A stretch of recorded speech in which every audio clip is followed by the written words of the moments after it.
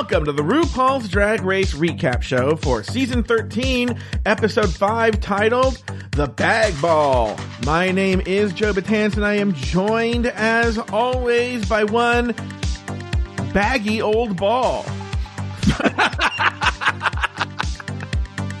That was the first insult Luke's written that I've kept. Good job, Luke Stamen. From the podcast pod is my co-pilot. Please say... Oh, you ain't got enough material to cover this body.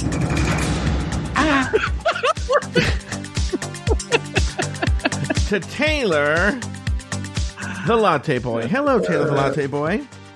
Hello, Joe Betance. How are you today? I am doing very, very well, Taylor, the Latte Boy. We are here. We're queer. Get used to it. Here to talk about RuPaul's Drag Race, Season 13, Episode 5. And Taylor, I gotta tell you something. Yeah? Even before this, the people at Patreon... Yeah? I'm not sure why I came out like that. Yeah, you want to tell me something? Yeah? Well, I mean, people don't know that you have a sex machine in your house that you're constantly on. Yep. You have your own Sibian right there. No. Yeah. I have to pull the cord on it. Yeah. And Babalu's like pulling the cane, and you can smell it. And I can smell the gas, and I'm over here. I can smell it. Right. I need to open a window in here because that's not healthy. Yeah.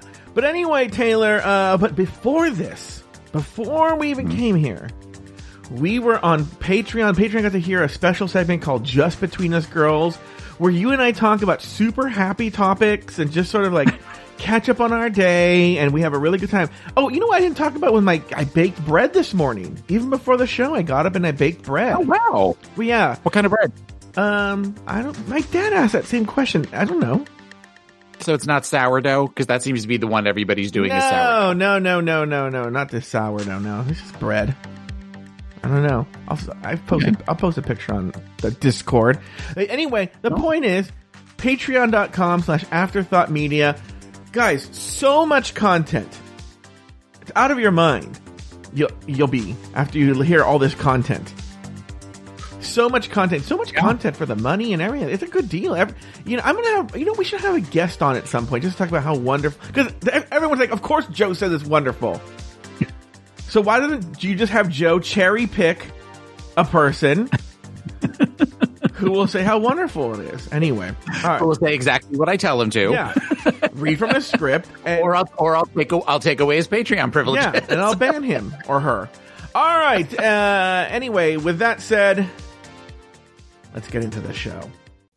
This week, the queens get into quick baby drag and twerk to RuPaul's song Happy Birthday, and then bag a ball in the 3-look bag ball. Gottmik is awarded the win for this season's ball challenge, and LaLa Ri and Joey J are left to battle it out in a lip sync for their lives. In the end, LaLa Ri's comedic lip sync performance and Joey J packing. Taylor the Latte Boy named 2 things you liked about the episode and 1 thing you did not. Oh, are you okay? What were you, what did you have in your throat that made that sound? I'm sorry. It must have been a cum bubble. I liked the, I don't know. There's part of this that I enjoyed the episode, but as far as you normally really like the ball episodes with all of the looks, not one of my favorite ones this year. Oh, really? I'm not necessarily impressed with a lot of the looks, but I enjoyed the fact that it was going to be the ball episode. A lot of the Tamisha Iman she's a joy to watch anytime she's on TV, and so I really very much enjoyed her, particularly some of her interactions with one Candace Muse.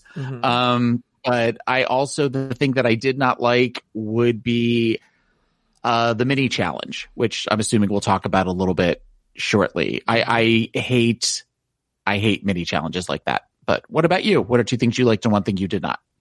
Well, first of all, let's acknowledge this. It's, one of the few times that we are going to, because this has been a question on the Discord, so I'm sure the people at home who listen on the public feed have the same question, which is, are we going to talk about Untucked? And of course, we are going to talk about Untucked. Because it's really the only storyline that was in the entire episode. Yeah. And It's so funny. I got a hint to, I usually don't watch Untucked because it's usually boring, but I got a hint when I saw the preview for next week's episode, and I saw Tamisha and Candy are going to fight at the top of the show because they're still wearing their bag ball looks. So I was thinking, well, if they're fighting after the runway, they must have been fighting in Untucked. So, and I texted you, and you just said, I think you should watch. Yeah. And then I got many that was just the beginning with Candace. I'm going to call her Candace from now on. Candace and Elliot. Mm-hmm. Like that was just that part. I'm like, this might be something. And then when Tamisha came in and all hell broke loose, I'm like, oh, I'm so glad I told him to watch this. Oh, I also got like alerts on Discord. Joe, you need to watch Untucked.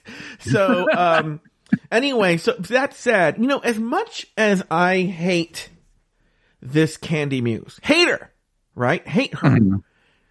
I will say the producers must be loving her because it's injecting the much needed drama and something in this show to give it the reality show push that it needs. And so, she gave the producers exactly what they've been craving. They don't like that Untucked is boring. I mean, they don't, because at the top of the show, all the audio clips that they pull are fighting. They like the fighting Untucked. So of course the producers are so happy about this. So, and I like it too, the drama rama. And also we like seeing Tamisha stand up to Candy Muse, Yeah. So anyway. It shows but it's also up until Untucked, it's a different type of standing up. It's not that need to just be louder. It's where we're doing it in a way that shows kind of a level of class that you kind of earn over 30 years in this business. Mm-hmm. Yeah. And then number 2 I liked is, and I was going to mention this somewhere else, but I'll mention it here, is because it's like a casual point. Why stop the flow because of it? But in the workroom this week, I don't know, maybe it's because now I don't know. But Gottmik and Rosé were looking pretty fine as boys in the workroom this week. I was very like, oh, what's going on here? The Scottish accent on Rosé was that kind of made me perk up. Oh, really? And also listen more. The very like, oh, well, that's. But do Scottish accents do it for you? They can. They definitely can. I know that somebody posted on the Discord, they posted a nude picture of Rosé, and they mentioned that the reason that Rosé is uncut in the picture is that she was originally born in Scotland. Mm-hmm. So the fact that and that was just last week that somebody posted on that. So the fact that we got to hear her with the Scottish accent, it's kind of like, it was interesting. Like, it's sort of like, oh, what's his name? The guy, he was on John Barrowman, who was on Doctor Who, and he was on Torchwood and stuff like that. And he normally speaks with a English accent or an Americanized English accent. He is from Scotland, and he occasionally goes into the Scottish brogue, and that talk about a basement being flooded. That is very much I very much enjoy hearing him with Scottish accent. Yeah. Like somebody like Billy Connolly, that's not necessarily going to do it for me, but yeah, sometimes if you get somebody with that Scottish, it's just the right amount of lilt, it blows my kilt up. Oh, really? Interesting. Mm-hmm. Yeah. Never knew that about you. Yeah. Huh. Anyway, and the one thing I didn't like, and I mean, Candy Muse, what a monster she is. Yes. What an absolute just monster. Yeah, it seems like she's not getting a lot of love on the social media right now. And if this was an attempt to stand out, she did. That's for sure. All right. After Kimora's elimination, the queens return to the workroom, and Denali bemoans the fact that she sent her best friend Kimora home. Candy tells Elliot that Elliot should have been in the bottom instead of Denali. Candy feels robbed of the win and considers Simone her biggest competition. Tamisha takes issue with Candy's language and lets Candy know her displeasure. Taylor, your thoughts on everything that happened after Kimora's elimination? Okay, well, the first thing, and again, we talk about the shady producers and the shady editors here. the first thing that they show when they come into after they do the recap of last week's episode is a styrofoam head that looks like the eyes on it are Asian, but there's pins all over the face. I didn't see this. Which was very much a like, oh, that's not a good way to start after Kimura went home. The thing that I guess I enjoyed, for lack of a better word, I don't necessarily normally like conflict on TV shows. I think there's something kind of trashy about it, is the fact that the way that Tamisha handled the issue with Kandi talking about Simone as her biggest competition. Because one, that means that you assume that you are better than everybody else there and are being very arrogant about it. I think there is what she said later on in this segment. There is a difference between confidence and arrogance. But Tamisha also did it in a way that was very inclusive, that was very graceful, that was very much of the where, you don't know what the rest of us have. We're not this far into the competition yet. We aren't to the point where you've seen what any of the rest of us can do. So before you start saying that, she's the only one here that's clearly going to win, if it's not you, let's pump the brakes a little bit. I didn't understand half of what Kandi was saying in the beginning. She was talking so fast and with that lisp. I mean, I got the gist of what she was saying, but I didn't catch big chunks of it. Mm-hmm. Okay. Look, it's weird because, there have been it's a minority of people who have been like on social media, like, yes, Kandi's gross, but Tamisha did poke the bear kind of thing. But I've thought about this because I do think in both cases, and I think even Tamisha would acknowledge that she poked the bear, so to speak. But in this case, I feel Tamisha wasn't necessarily doing it to poke the bear as much as probably because of her years of experience being at drag competitions, being around a lot of drag queens, and just knowing how the personalities can be.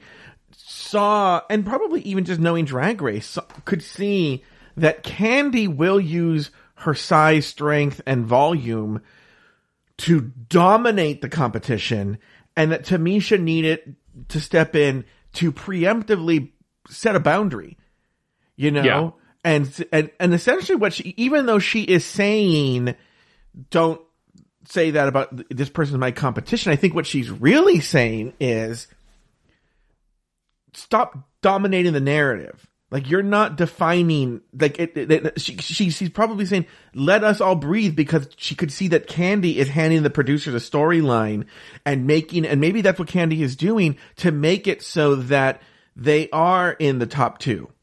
If that makes sense. And also it does diminish the other queens. It really does. When you, especially, and she's right, that early in the competition, because even though we're on episode 5, in their heads, they're on episode 3. So, because they've only really had 3 competition episodes. So for them, but technically, this is also episode 1 of the first. Kimura was the first one to go home. Right? Yeah. So it's episode 2 of the competition. The regular season. Yeah. This is the first. She's the first one to go. Yeah, you're right. So in their head, they've had one person go, and even though they've had 3 or 4 episodes of nonsense and no competition, now we're really in the competition. All that was just pre-show. And you're right, this is after the elimination. This is the first night of the competition, and already Kandi is saying, you're my biggest competition. All the 11 other girls here don't matter. And and so I think Tamisha is appropriately saying, she's trying to nip it in the bud and be like, stop. And we could have arguments about the gracefulness of that, but I think everybody was like, after seeing what's so funny from a TV's perspective is after seeing Kandi stomp all over everybody for 5 episodes, everyone's like, yes, thank you for starting to put a nip it in the bud, Yeah. Like, in other words, who's going in and saying, this is my biggest competition, you should have been in the episode bottom instead of Denali, blah, blah, blah, blah. Right. And it's like, so I can see why Tamisha's annoyed, not even just for herself, but also later on, she tells Elliot, you're not self-aware. Yeah. Yes, no, I definitely, I picked up on that immediately where she's talking about that Elliot needs to read the room. And I was very like, I'm sorry, what? Yeah. Like, you know, maybe we take our own advice here. You know, I commented on that as far as bringing it back to the first segment. Particularly, I wrote that, you know, Candy's going to talk shit about Elliot to her face, but when Tamisha tries to nip it in the bud, then immediately she takes offense to it and is saying, you know, oh, you want to make an enemy. Like anybody that says anything negative to Candy, who is very much of that's the way I feel. If you don't like it, that's your problem. Mm-hmm. But then immediately when somebody says something about her and that's her problem, she's decided that she's going to make an enemy of that person. She had done it with Elliot earlier in the season. I feel like she's done it with other girls already, where if anybody tries to remotely talk shit about her, then she lashes out. She lashes out, decides that they're going to be a problem. It's very hypocritical behavior. It's also something we're not used to seeing as much in the gay community. And what I mean is yes, gays are amazing at being bullies, right? Mm-hmm. But the energy that she's giving, the form of bullying she is doing, is much more something they're akin to seeing in the straight world, where straight guys are like that. It's very almost kind of, it has a sort of mobster quality, you know, where it's threatening. I know someone who is a big person, a straight guy, and he's very, very big, right? And I've seen him use his size to intimidate people. And it's very subtle. It's not like I'm going to use my size, but like and maybe he like puffs up the chest and gets in their face and intimidates them. And she essentially does what in gay drag, that same thing, where it's like, I am going to, what's funny, and you probably can talk about this from a mental health perspective, especially in the Untucked segment, what I really see actually is a person in enormous pain. And what's funny is, we got to get in this. Remember to get into this in Untucked is the way. And I know you wrote a book about this. All right, called Daddy. And the title of that book is Daddy Stop, by Taylor the Latte Boy DDS. Right. But I love this. I look forward to this every week. Okay, go ahead. Yeah. But in your book, Daddy Stop, the way Tina and Gottmik react around Candy makes me wonder, and I don't have any evidence, they have some sort of trauma in their past where I don't know their history. I don't want to say that I know anything about their lives. But it seems like a lot of times when like the kid has to stop, like comes from a house that fights a lot, and they're like, please, Daddy, stop, you know, or Mommy, stop fighting, blah, blah, blah, blah. The reaction they had to this seemed like that too. It was specifically Gottmik. Like cause essentially, I can't get into Untucked right now. But the point is, for her to go after Elliot was so fucking rich later on. I'm like, oh, that's rich. That's what we should call that segment. Yeah. Oh, that's rich, Candy. Right? That's really? Rich. Well, I would say because it seems like she, you know, so often with bullies pick on the kid that they feel is an easy picking. And you figure Elliot was voted off by everybody in with the loser group or the B group. And then she got to be in the winner circle. So it becomes where she is the first person that says something to Candy on the episode where it was just the six that won the lip sync. So it makes sense that she's going to just keep going after her because she figures at some point, if I just keep going at her, I will feel some sense of accomplishment when she goes home. When she goes home, it will be because of me.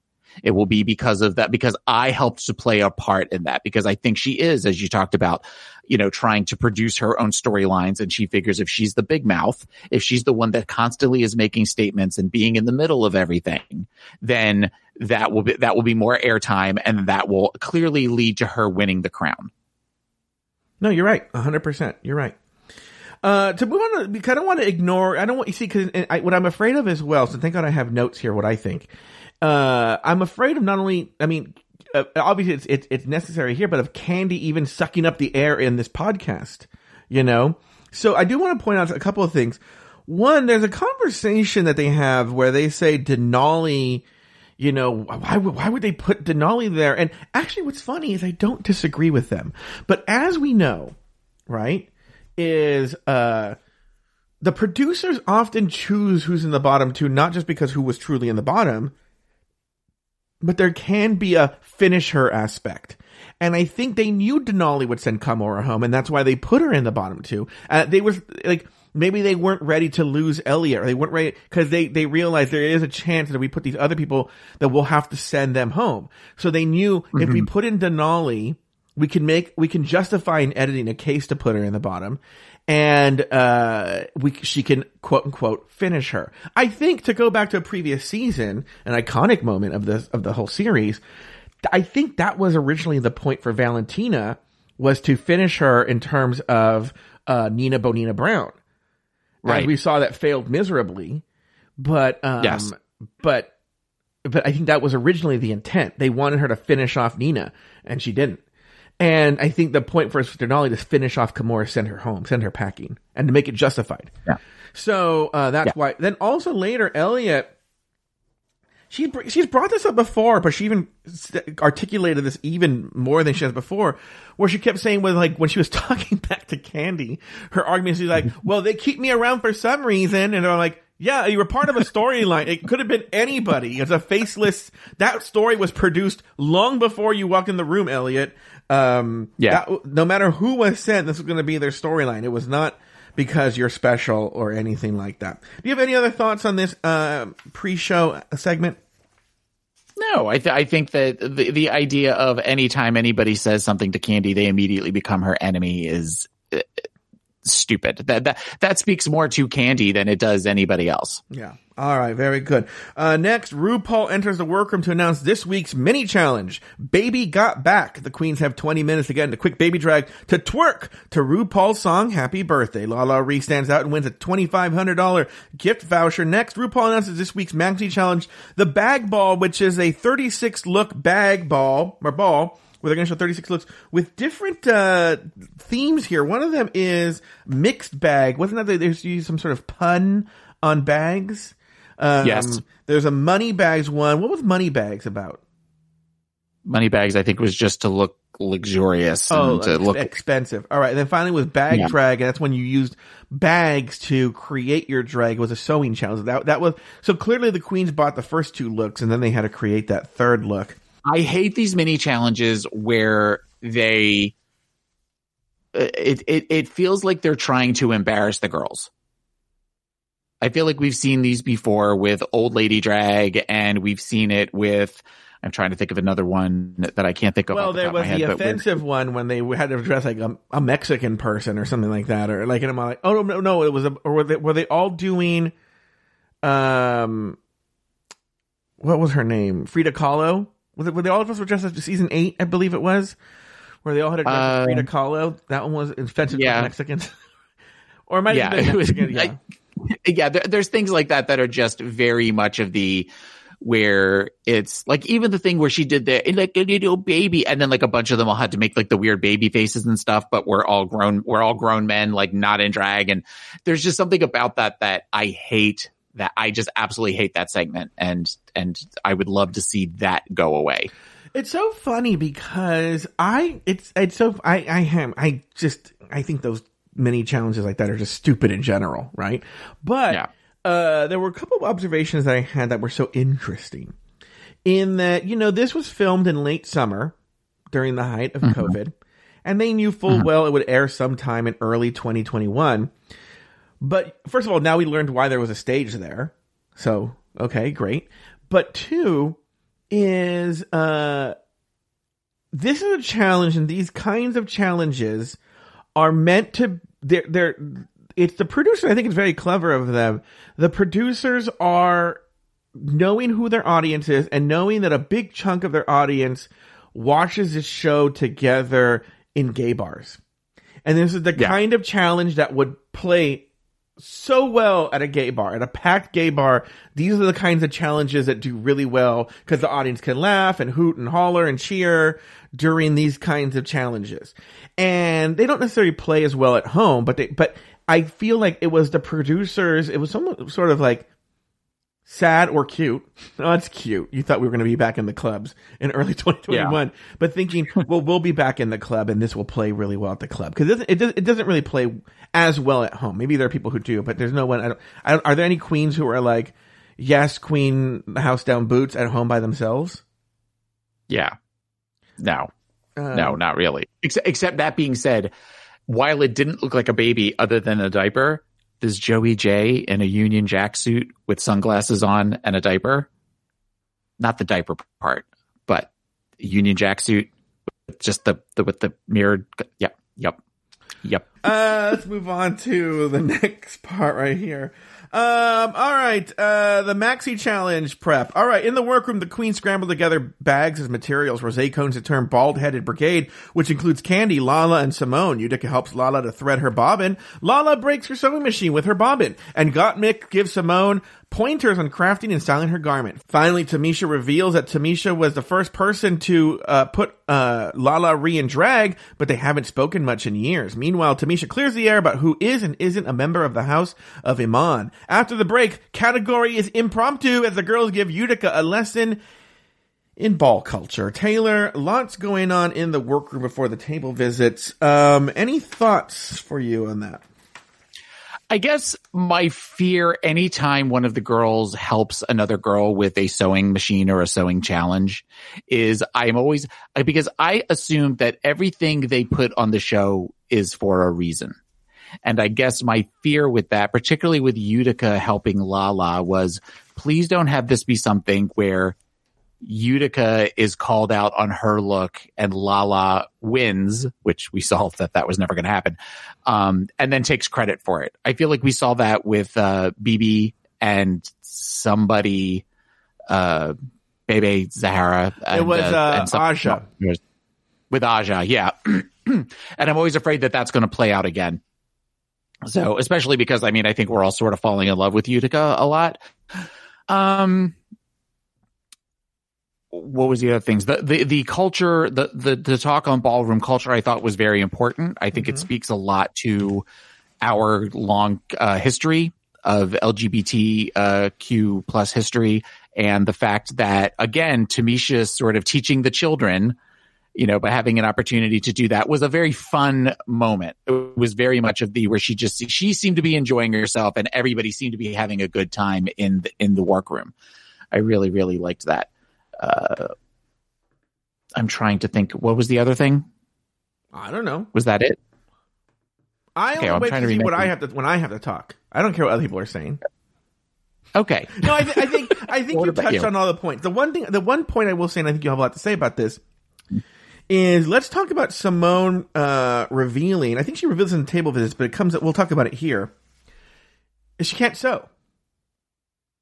Yeah. And this comes up a lot on social media when a queen says this. And I actually thought about this yesterday, and I have thoughts, but I want to get your thoughts. Because RuPaul has said this on What's the Tea, like, how you come into the show and you can't sew. Meanwhile, I don't think Ru knows how to sew anything, right? Right. Ru could never work a bobbin. No. So anyway, Simone, she can't sew. What are your thoughts on that? Because RuPaul think it's very important that you should know how to sew when you come on RuPaul's Drag Race. I think at this point, 13 seasons in, that is a requirement at this point. I really do. I understand, because it feels like the girls who hot glue an outfit together, they are the ones who always get called on it. So I think that in order to sort of maybe secure a higher place in the rankings, basic sewing at this point, I think is something that if you know that you're going to be on the show, or you know that you are applying to be on the show, and many of these girls have applied multiple times, then at least know, after you submit your tape and you're waiting to go through the screening process if you're going to be a show or not, have somebody teach you how to sew some basic patterns. Have somebody walk you through how to work a sewing machine, a basic sewing machine. It makes sense. I get that it's good for drama to add some girls who don't know how to sew, but you're sort of setting yourself up at a disadvantage at that point going onto the show. Knowing at this point, especially, we seem to follow a pattern every season, and a sewing challenge, there's always at least one sewing challenge, and it's always relatively early in the show. We saw those with Joey. Joey didn't know how to sew, so she glued everything, she glued everything together, and ultimately it's one of the things that sent her home. Kind of speaking on something that you just said, what I would love to see, and we know it will never, ever happen, is at least once a season on Top Chef, they do a mini challenge where Tom Colicchio, who is the head judge, competes against the contestants, where he comes in and they all have to do, whether it's a mise en place or they have to cook something with different ingredients, and he's one of the contestants. So they all are like trying to compete against Tom. I would love it if Rue came in and had where they had a sewing challenge, even as a mini challenge. I know it'll never happen. But how cool would that be if it's something where you make, the gayest pillowcase, something that is really technically just like 3 or 4 lines, and whoever comes up with it the straightest or something like that would be a fun challenge to see. But I absolutely agree with you. For the eye rolls that you're giving, it would never ever happen. Well, it has to do with this. Let me say this before I say what I'm going to say. Okay. I've seen RuPaul in person as a drag queen multiple times. Okay. Yes. And I will say, and I'm excited for you to see her one day, Taylor. She is breathtaking how beautiful she is. I mean, it literally takes your breath away. She's stunning. Mm-hmm. Okay. Yeah. Apart from that, she has none of the skills that she requires on this show.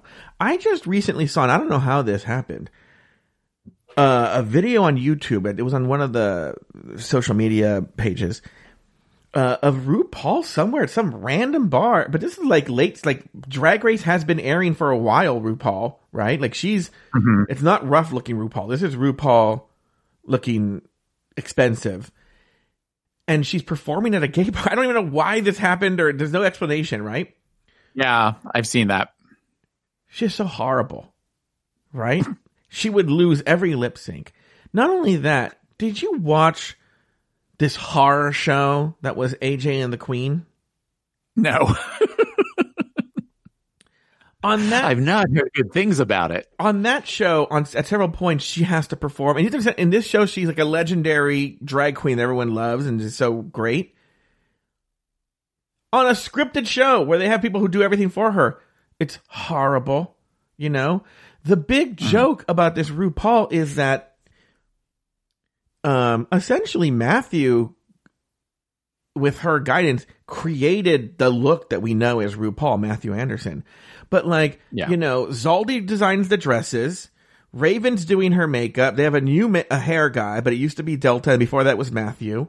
Like, everything, she just sits there and they make her look like RuPaul. And everyone, even queens who know her, like, RuPaul couldn't sew a paper bag, Right. So I know this would never happen. Plus, there's a chance that somebody would do better than her, and then she would never allow herself to look stupid on the air. I know. It's just one of those in a fantasy world that would happen. Because RuPaul essentially would do would perform a lot like Kimora Hall. Wasn't there a season recently? If it was either Celebrity Drag Race or All Stars, where the judges actually competed against each other? That was the Christmas special last year. Oh, was it? Okay. And and it was clear that they switched them with people doing backflips and stuff, that it clearly wasn't Michelle and Rue. Yeah, that's right. They did a lip sync, and it was horrible. Even that.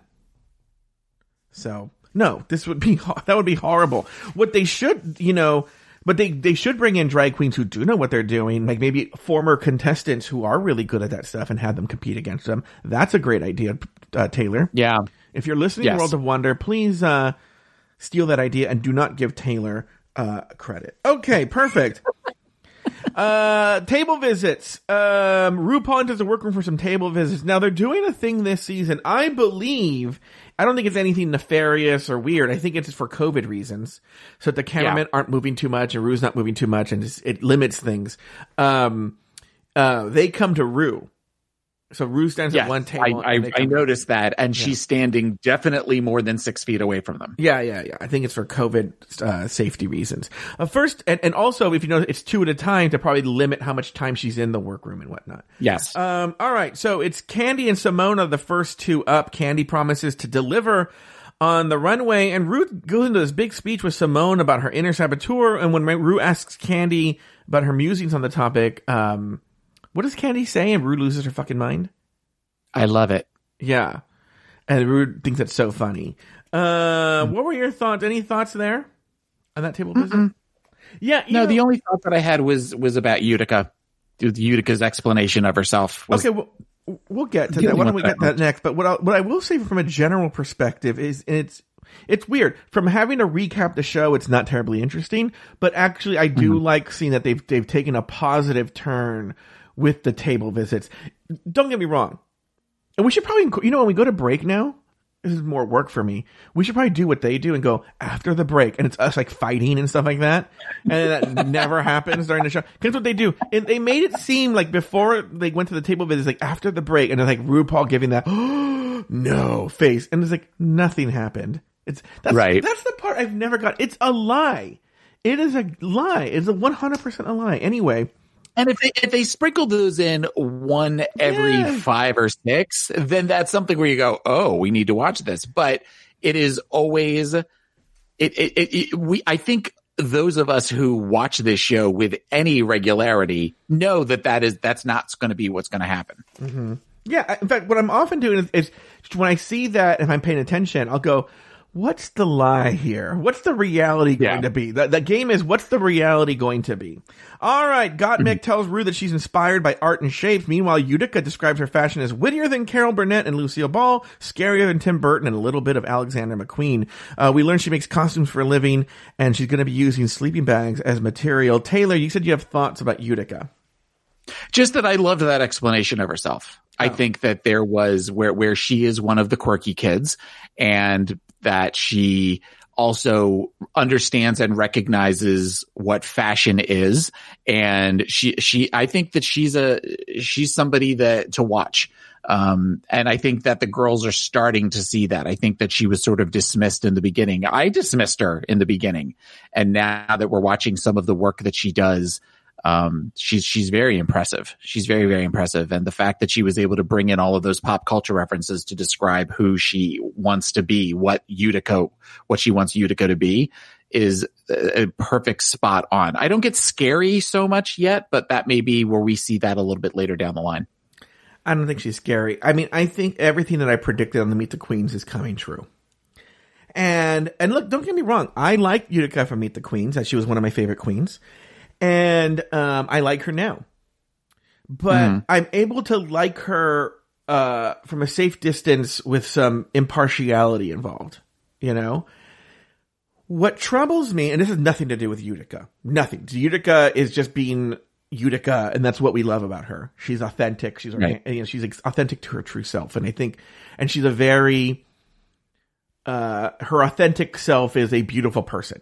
So I want that to be known. Yes, I would agree with that. What I worry about, though, is, and especially how she's presented on the show, is there is a dark element to the fans of RuPaul's Drag Race. Much akin to our political situation where, I'll give Republicans, if there are normal Republicans, and then you have like the QAnon crazy people, right? Right. And it seems like those crazy people are overtaking the Republican Party. But it's the same thing, I think, in RuPaul's Drag Race fandom, is that there is a dark element to that fandom, and I can already see that someone like Utica makes them very excited, and that she's the image she presents is someone as very precious, and now you and I see like, oh, that's so cute, we like Utica. They see it as, she is precious and she must be defended at all costs. And I feel sorry. I don't know when Utica's, if Utica's going home and when she's going home. I really don't. No, that's a lie. Actually, I completely 100% know. But I, there's no hint to this. But what I will say is, I'll say this: if she ever lip syncs, and the odds are she will at some point, I fear the person who goes against her, and God forbid they send her home, because they will get hate like no one's business. And you know, I hate to be honest about this. It would be another Kennedy Davenport. Yes, and I think there is a racial element to this. There's an element, a faction of the fandom of RuPaul's Drag Race that is incredibly racist. It's funny that you bring up Kennedy Davenport, because on the flip side, Kennedy Davenport, when you look at her quote unquote Drag Race resume, is so fucking impressive. And then if you look at her resume outside of RuPaul's Drag Race, it's impressive. I mean, she has proven herself outside of Drag Race, before Drag Race, in Drag Race, after Drag Race, right? Yeah. Yet she doesn't get the bookings that the other queens do. She doesn't have the followers that the white queens do. She doesn't have any of that, and that is indicative of the dark side of RuPaul's Drag Race. And on the flip side, Utica is the kind of person like Katya, like Blair St. Clair, I don't know who else there is. Actually, even though Valentina's a person of color, Valentina brought this out in People, where because remember, Nina Bonina Brown got hate for sending home Valentina, who didn't wear a fucking mask, right? Yeah, and who didn't know the word? She wore a mask. Oh yeah, I'm sorry, she wouldn't take it off. You know, she wouldn't take it off. And she got hate for sending Valentina home. And all she was doing was lip syncing for her life. And I feel that Utica, I can already even see it on the Reddit pages, is already bringing up the, I love you so much. And that she must be protected. She's a delicate. She's just like us. She's just like us. It's like we're on the show. Yeah. And it's going to be ugly if it ever happens. If you want to know if it does go, you can join at afterthought.media. Patreon page and find out on the rumor mill if it ever does. Okay, just to touch on Joey J and Lala Ree. Joey describes his style as aesthetic as edgy butch queen. His aesthetic, as edgy butch queen and lipstick lesbian. Lala's inspired by Beyonce, Grace Jones, and a local Atlanta pageant queen scene. Finally, RuPaul gathers the queens to add one more element to the Maxi Challenge, a Coach creative tabby bag. Any thoughts on those final moments there, Taylor? I like the idea of the Coach bag being added in. I was impressed with the sponsorship. I mean, Coach is a pretty big deal. It's not, fiercedragjewels.com, you have to incorporate that into your look. I mean, incorporating Coach into something is that kind of shows where the show has come to the pop culture zeitgeist, to where they're having people like Coach, where they're pretty much giving away these Coach bags for these girls to do whatever they want with. Yeah, no, I was thinking the same thing too. Like, oh, look at them with their Coach. It wasn't babyboybatter.com or what. Remember the early days they would have like weird ass sponsors come in. It's like, oh, look, it's Scruff. Scruff app, Andrew Christian underwear. You have to incorporate Andrew Christian underwear somewhere into your looks. Look, via video they're having the Coach creative director there, and they're not having stupid Andrew Christian come in and just stand there and stare at them like a lunatic. All right, Taylor. Well, on that note, why don't we take a break, and when we'll come back, we'll get into Elimination Day, and then we'll get into these fucking looks, but also a brand new segment. We'll be back right after this.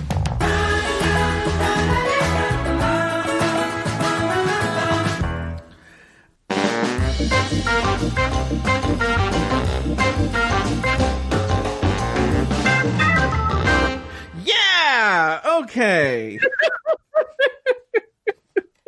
Wait, Taylor. I get so excited when the music starts because I know it's going to end with a yeah! So that makes me very happy. All right. It's Elimination Day and the girls are getting ready for the runway. Candy questions Joey's taste level, and this week the girls talk about the pain of racism against the black community. Simone expresses her trauma over George Floyd's murder. Lala Ree breaks down into tears in her confessional, and Tamisha, Olivia, and Tina expand the conversation to include trans people of color. Taylor, your thoughts on the Elimination Day? Lots of heavy stuff there. There was lots of heavy stuff there. I was glad to see that, with the exception of Tina, and I know that Elliot talked for a second, it was the queens of color that were talking the most. Because I feel as though it would have been easy for them to go to the cute white twinks, explaining Black Lives Matter to people. And the fact that it was all of the queens of color that were the ones that were doing the talking was important. And this is probably it's a horrible thing to say, but I mean, when they recorded this, it was so recent for them as far as the George Floyd and the protests and everything. And unfortunately, I mean, like that was one of those, I was like, oh my God, like that happened within the last like 6 months. Mm-hmm.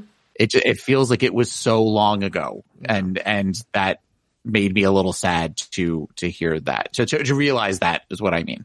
Yeah. Well, okay. So here's what to say about this. Actually, I think what we saw, believe it or not, I thought a lot about this afterwards. Might be one of the most. Now, by the way, I don't know if you know this, Taylor. I'm not a black person, right? Yeah, not a black person. But as a person who is an ally of black people and their movement, I think in my opinion, it was one of the most impressive commentaries I've seen in my limited experience on Black Lives Matter, and I'll tell you why. As we know, Drag Race has a tendency from being very a little heavy-handed with their editing, and they can do things that I think aren't necessarily as sensitive. Like, I don't think the way they handled Pulse necessarily was as sensitive. It seemed a lot like they were using the massacre for the show, and I wasn't comfortable with that. But yeah, what I will say with the way they handled Black Lives Matter, and particularly Black Trans Lives Matter, is in a way they were using the platform in a powerful way, in some ways that I'd never seen. And so often in the media, you see the Black Lives Matter movement portrayed in the media in a way that it's always, and rightfully so, black people being angry and demanding equal treatment, and to let's uncover why are there more black men incarcerated than any other race? Why is it that black men are dying at a much bigger pace? Even if you take COVID, like, why are black people, and this is true for a lot of people of color, but in particular for Black Lives Matter, why are they dying more than others? We need to find the problems inherent in the system to help solve these. We can't until we do that. But often when the media portrays it, it's people rioting and angry. Now, by the way, as Martin Luther King says, a riot is the last, I might be getting this quote wrong, but is the last cry of the unheard, or something like that, right? Yeah.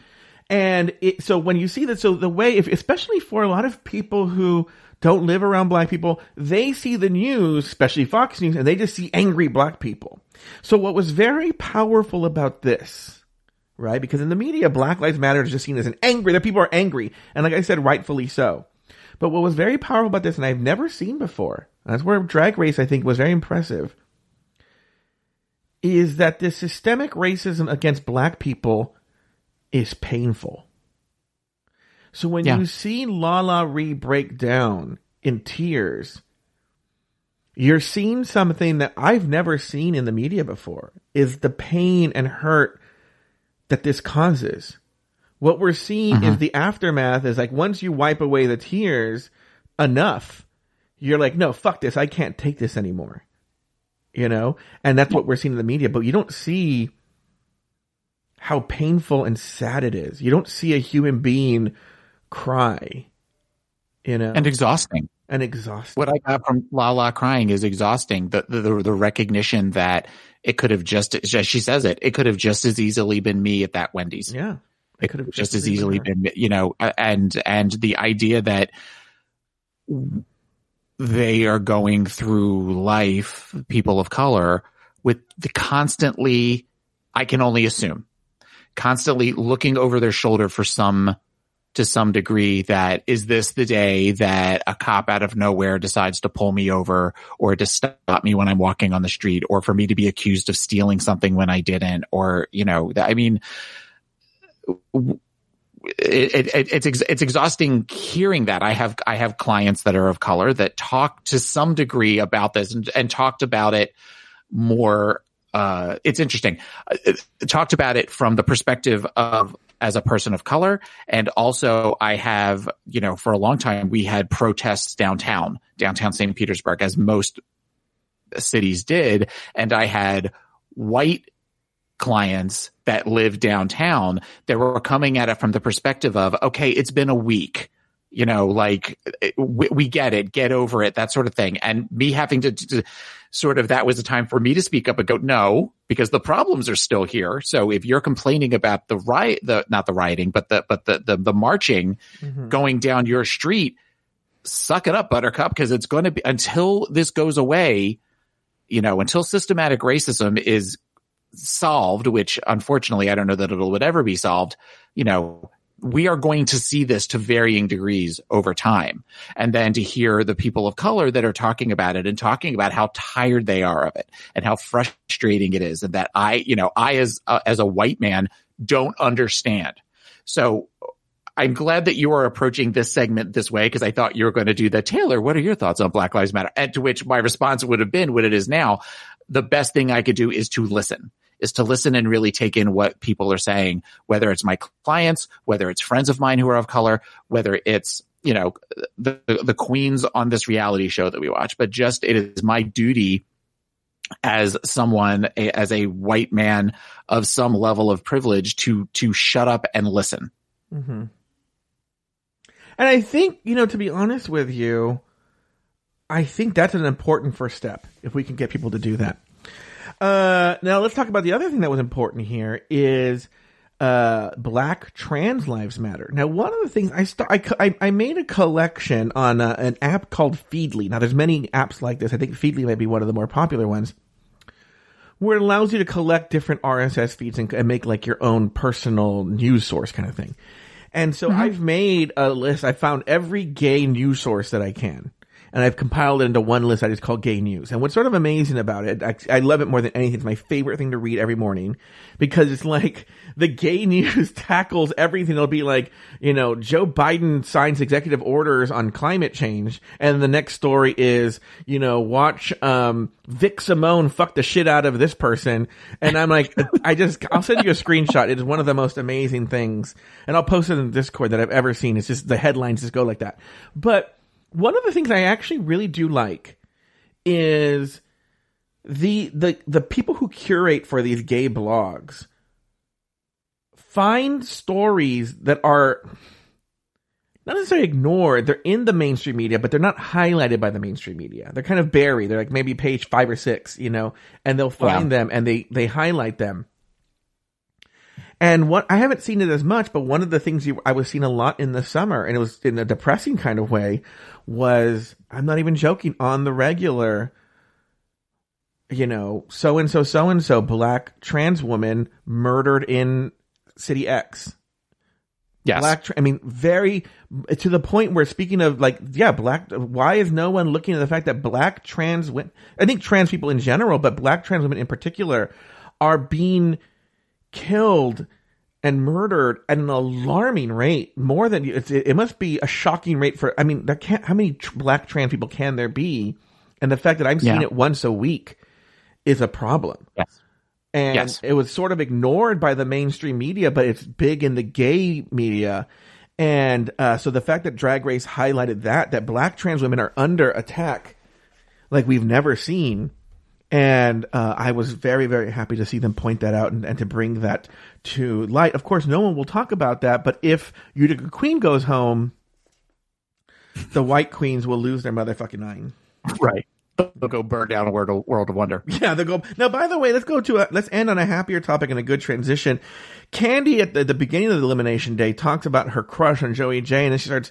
I love how Candy essentially is pulling her pigtails, because she's like, I love this Joey J. I hope he can get married and he can take care of me and I can be his queen.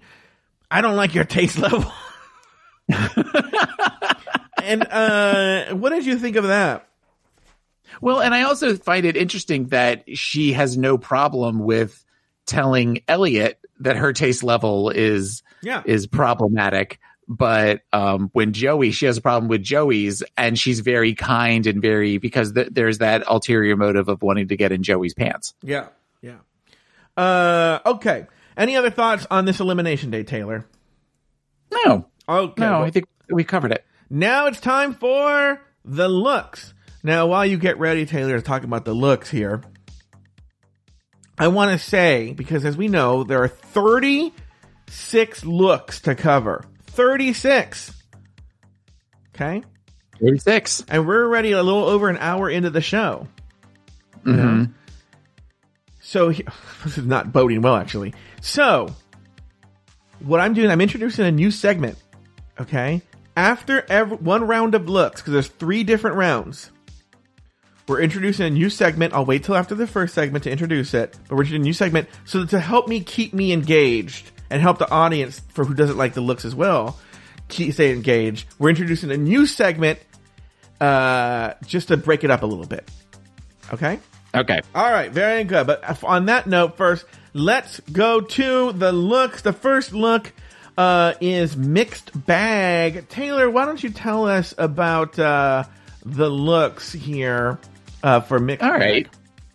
So the looks were all where you had to incorporate the word bag into the description of the costume. Sure. Or the outfit. So what I did was, in a way to kind of help expedite things along, I ranked every look from 1 to 5. Oh, wow. So I figured that I watched it last night, and then I watched it again today to make sure that my numbers still matched up. And for the most part, they did. A couple of them changed.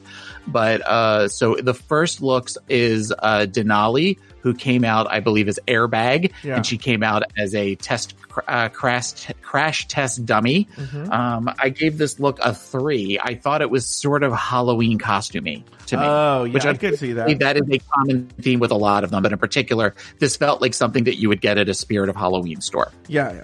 I agree. That's a good idea. All right, Joey J came out in an IV bag, which then didn't get the joke of the fact that she had IV going up the side of her nurse's outfit. Didn't make any sense to me that she could not have put the two of those together. But she came out with an IV bag on, sort of as a sexy nurse. Again, Halloween costumey, but it was kind of hot, and I thought it was well done. I gave this look a 3 as well. All right. No, I gave this look a 4 actually, Okay. because she was sexy in it. All right. Very good. So Lala Ree came out as a bag of bones.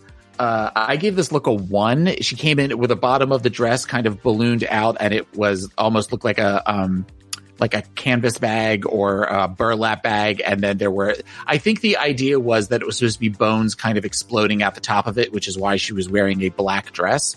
And she was holding a skull. Oh. The only That sort of is what I was assuming was the look for there. Yeah, I think you're right. But the one thing that I would give her the 1 on was her makeup was super, super pretty. She was gorgeous from the neck up, and with the Diana Ross hair was amazing. But the look itself, not great. Wait, can I step in here? Sure. I hated this look. All right, go on. Okay, so next up was Elliot with 2 T's, who came in as a gift bag, which was a blue shiny dress where she had it look like tissue paper coming out the top of it. I gave this look a 2, but it was really kind of, again, it looked like a Halloween costume. It looked like a sexy Halloween costume, and I am sure we will see people doing this as a costume next year for Halloween if we are able to actually all go out and do stuff. So. I also find that she looks like an actress from the 80s who I believe her name was Teresa Genzel. She was in the movie The Toy, and she used to be on the Tonight Show all the time. That's who I see when I see Elliot with 2 T's. It hit me last night with the wig. Mm-hmm. I figured you would know who I'm talking about because yeah, like Jackie Gleason on The Toy played a character named U.S. and she had a southern accent, so she would say U.S. Yeah. And the little boy's last name was Bates, and the butler called him Master Bates. Yes. Okay, so the next was Tamisha Iman in that old bag, which was really, she just sort of came out as an old lady with a shopping bag in her hand. Very plain look. It really, again, looked more costume than that could have been, if they had done old lady drag, it would have fit as well. So I gave that look a 2. Mm-hmm. Okay. I didn't. Oh, okay. Tina Burner came out as a brown bagging it. I didn't actually write down her thing. Oh, I guess I did. I gave her a 2. I did not like the look. I thought that it was. I'm not a fan of just light brown or nudes or anything like that. And I don't really quite get what was at the bottom of the dress, what that was supposed to be. All right. So not a fan of that. We also had Candy Muse in a bag of tricks. Mm-hmm. I gave Candy a 2 for this, but I think at this point it's just that Candy really can't do anything right. But it was really more about all the tricks, I think, than it was for the actual look for her. So not a fan of that. I gave her a 2. Next up is Olivia Lux in Punching Bag. And the only thing that went through her head when she came out was she must have seen Simone come out in her look from a couple of weeks ago. And when she saw that, went, oh, shit. Yeah. Because it's basically the same look. Yeah. But I thought Olivia looked great in it. I didn't realize how, and I'm saying this respectfully, but I always sort of assumed Olivia was a tiny queen. But it looks like she's actually a little thicker than we realized in this look and in her final look as well. And I'm totally okay with that. But I thought she looked beautiful. I gave her a 3. All right. Very good. Next up, I'm going in the order that they were in, even though the looks in the Discord aren't in the right order, so I'm scrolling back and forth, is Gottmik, who came out in a body bag, which to me was very Dragula, sort of with split open, with all of her guts and everything kind of hanging out. And then she had on a jacket that looked like a body bag. I gave this look a 4. I thought it was great because it was like something we would see on Dragula, but elegant as far as where like the flaps of where the skin is open is clearly a sequined look versus just sort of something where somebody actually put blood on themselves. And I thought it was great. I can't help but wonder if she looped the intestines and then had the intestine hanging out, if it was supposed to look like a dick and balls. I feel like that was done on purpose there. Oh, look at her. Yeah. Yeah. So next up was Rosé, and Rosé came out in a Scottish outfit, speaking with her Scottish accent with bagpipes down the sides of it. I originally gave this look a 3 because I thought it looked sort of costumey, but I realized looking at it the second time with the bagpipe reeds, I don't know what else you would call them, sticking out the sides of it, it actually is a little bit more impressive. So I'm going to up that to a 4 for me. Oh, wow. Look at you. Okay. Yeah. So next up was, I forgot Simone. Simone was Fun Bags, and she came out in a, what she said was Diana Ross inspired dress with enormous balloons in the chest. Thought it was very, very funny. I love the fact that Nicole Byer said at one point, I didn't realize they made old Michelle in black, which was a funny joke. Yeah. And it was very fun. I gave that was my favorite look. So I'm going to give that look of all of the looks a 5. Oh, wow. Because it was fun. And fun bags, as it were. And then that leaves us with Utica. And Utica came out as a French poodle inspired. I did not like this look at all. I know they talked about this look, saying that it was very high fashion and everything, but I think some of the faces that she was making, and we're supposed to be dressed very in this high fashion look, but then we're lifting our leg and stuff. It kind of took away from the whole experience. And it just seemed there was a lot going on, and with all of the colors being pretty much white or shades of white, I couldn't tell what was her wrap versus what was her hair versus what was the blouse versus there was a lot going on, at least on my screen. So I gave that look a 1. All right. Very good. I want to comment on something. One comment, probably might be a talking point here, is there was some, and it's going to tie into Tamisha, believe it or not, too. There was some chatter online about how, Olivia Lux stole Simone's look, because there are people who believe in this fantasy world that the queens make the outfits in the workroom. They just made one this week. It's unusual for them to make it in the workroom. So they come with them pre-prepared. So, and Olivia Lux has addressed this. It's been addressed online, but there are still people who think that Olivia copied Simone, and you addressed it too, is they bring the vast majority of their looks. 99 out of 100 looks are brought. And that comes to my Tamisha Iman comment, in that there is a criticism on the judges panel about Tamisha not being her looks not being up to the level of some of the other queens. and then sort of old drag and whatnot. And I think the inherent unfairness of that is that this is one of those cases where Tamisha's experience and just her place in the drag world have come to hurt her, in that a lot of these queens, and people may or may not know this, I think they've talked about this on Race Chaser, only use, I mean, they all like basically go into enormous debt to hire designers to design these clothes for them. Once they get chosen and they get the master list of the looks, there is a mad dash to get these looks made by the designers and get them done by the time that they go to Drag Race, and they go into a lot of debt to get these looks made and have them on the show. But I don't think Tamisha did that, and that's something unfair about the competition. So a queen who has money or is willing to put herself in debt for it in the hopes of making that money back in the clubs has an advantage, and that's inherently unfair. Maybe Tamisha, A, didn't have the money, I don't know her finances, but also B, said, I'm not going to put myself in fucking $30,000 worth of debt for a competition. I have tons of clothes that can work on this, and I think they're holding it against her, and I don't know how you solve that. But I think at least it should be acknowledged in the show. You know, yeah. They try and pretend like these girls just show up with these fierce looks, and it's like, well, they're putting themselves in enormous debt to do it. All right, well, that is round one of the looks. All right, Taylor. Well, we're introducing a new segment today. It's sort of cut up the looks, so there's not so much just like, minutes and minutes of just looks. We're introducing a new segment that I have a suspicion will be with us for a while. Here it is. I hate candy. I hate candy.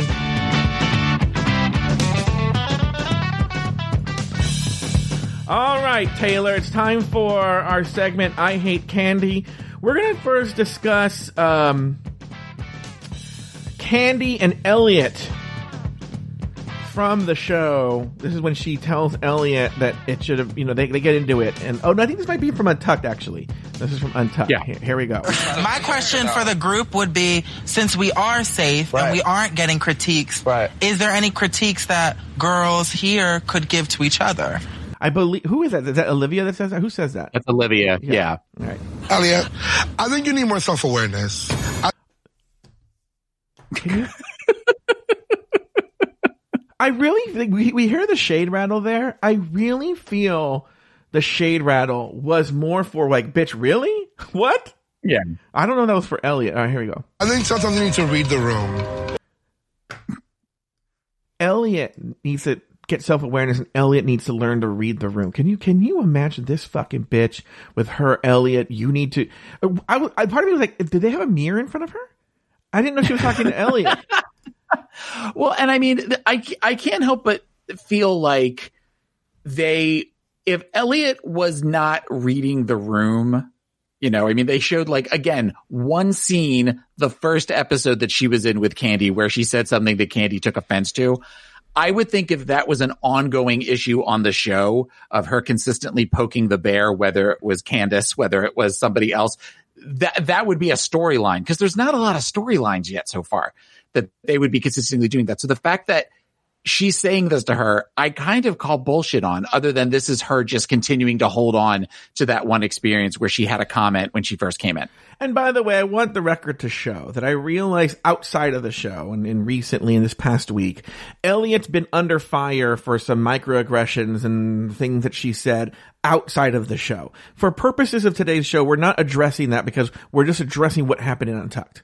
So we realize that Elliot has said problematic things, and that can be addressed on the Rumor Mill, which you can listen to if you join patreon.com/afterthoughtmedia at the premium level. All right, here we go. Let's go back to this.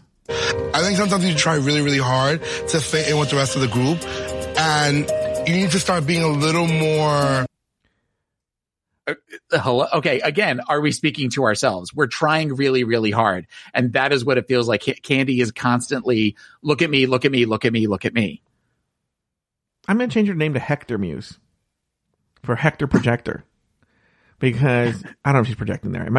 No? Yes? What? No, I think she is projecting there. I think there is a projecting there. We often see in others what we don't like in ourselves. Yeah, exactly. Aware. And I'm telling you this as a sister. Don't be my sister. Well, and I can't help but wonder if this is also something where Olivia asked that question and she immediately goes, Elliot, sort of thing, versus, Elliot saying, oh, does anybody have any thoughts for me? Well, not only that, I think, now look, in fairness to Kandi, I guess, right?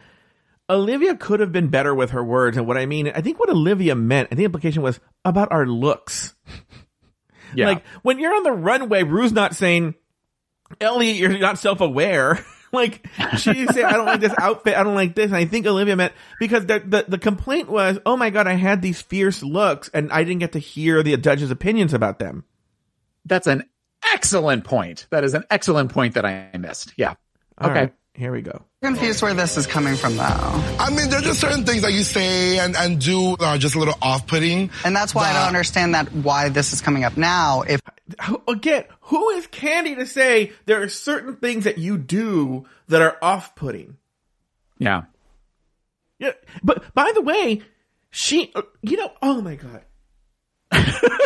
Later on, as we'll see, they come down on Tamisha, Kandi and her squad come down on Tamisha, they're like, apropos of nothing, you just came in there and said, like, I don't like you, blah, blah, blah, blah. Like, what are you talking about, Elliot? This Olivia was talking about critique our outfits. Let's critique our outfits. And you go after Elliot personally and starts to say all this stuff about her. And no one asked you. No one asked for her opinion on Elliot as a person. If it was something that we're giving critiques, I'm going to catch that to myself and not say anything, but I'm talking to you as a sis. That's a horrible thing to hide behind. I'm just telling you as a friend. I'm just telling you as a sister. Right. These horrible things about you. Meanwhile, Tamisha was acting as a sister and just said you're arrogant. And she lost her motherfucking mind. We'll hear that after the next one. But if you don't want that, I don't have to. You don't have to get fresh all of a sudden for no reason. Calm down. Miss Thing, don't try with me. I'm not trying nothing. I'm saying you don't. I'm telling you, respect my boundaries. Yes. And you're immediately getting defensive. Yes. Immediately. I also somebody, the worst thing you can say to somebody is calm down. Yeah. There's other ways to say calm down. So in that regard, I can see where that would flip a switch with Kandi, but ultimately just, she's a nightmare. What's funny to compare her is,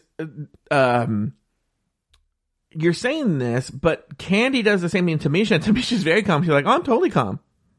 All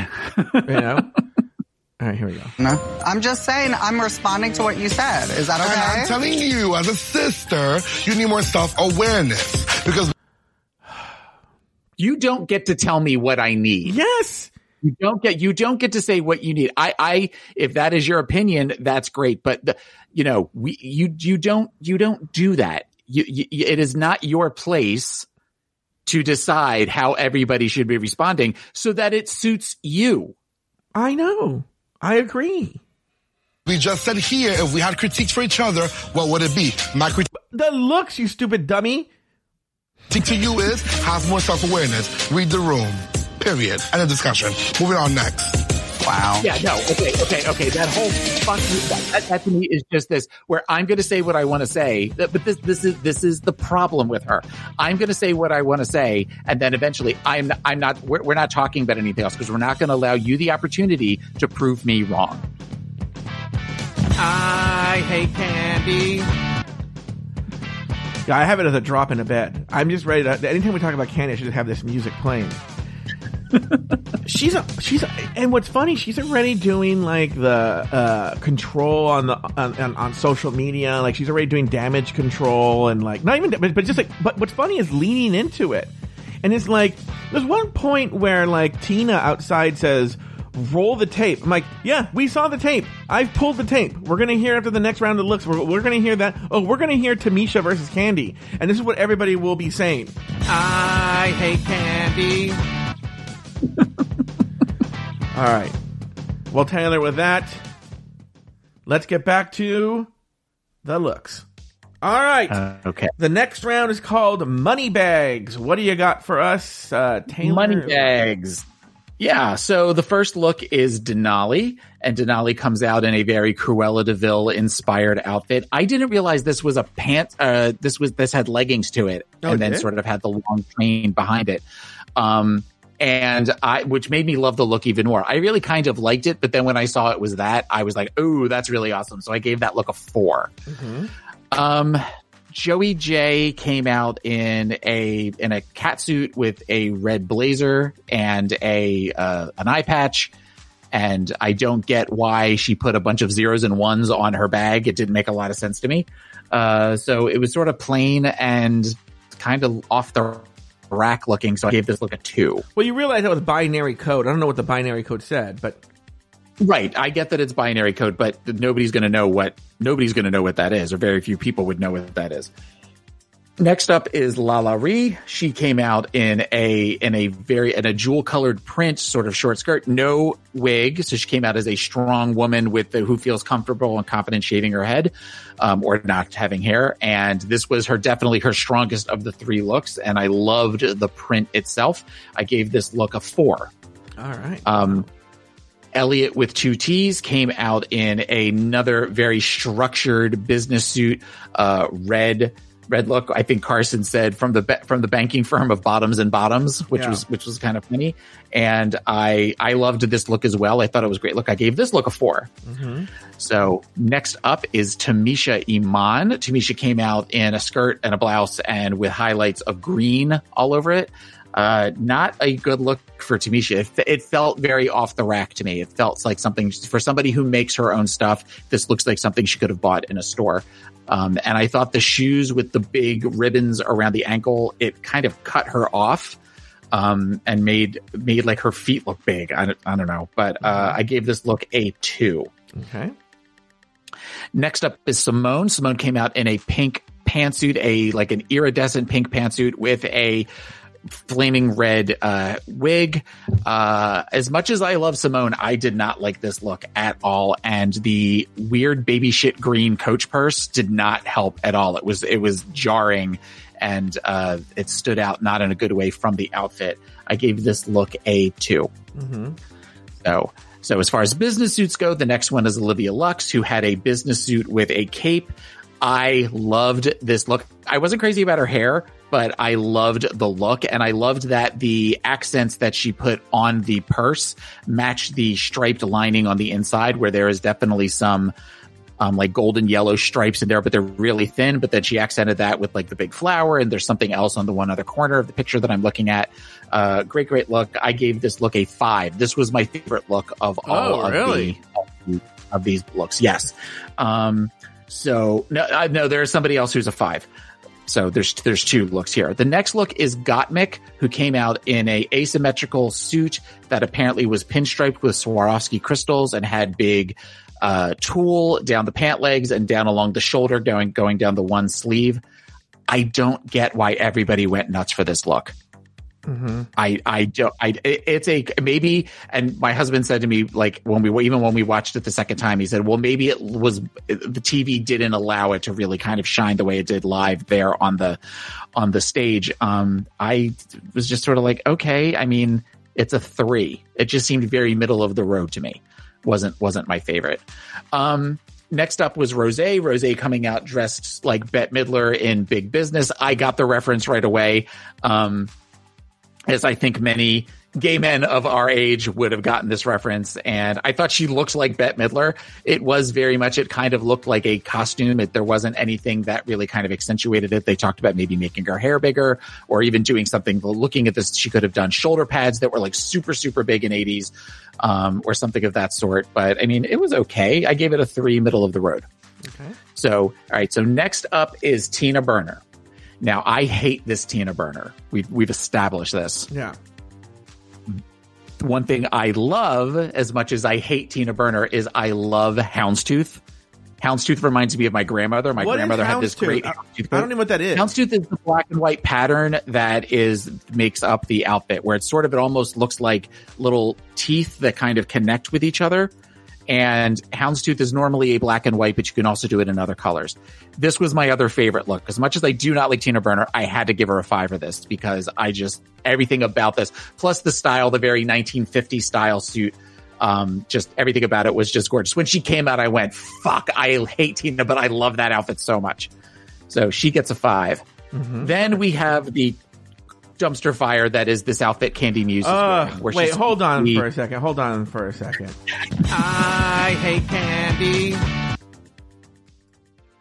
Okay. She came out in a outfit where it was sort of like some sort of lingerie, and then she had a wig made of money, and she had dollar signs in the lenses of the glasses, and she was talking about that she's a CEO, but she's in her underwear, but she's smoking a blunt, and the whole story didn't necessarily make a lot of sense to me. What CEO is this?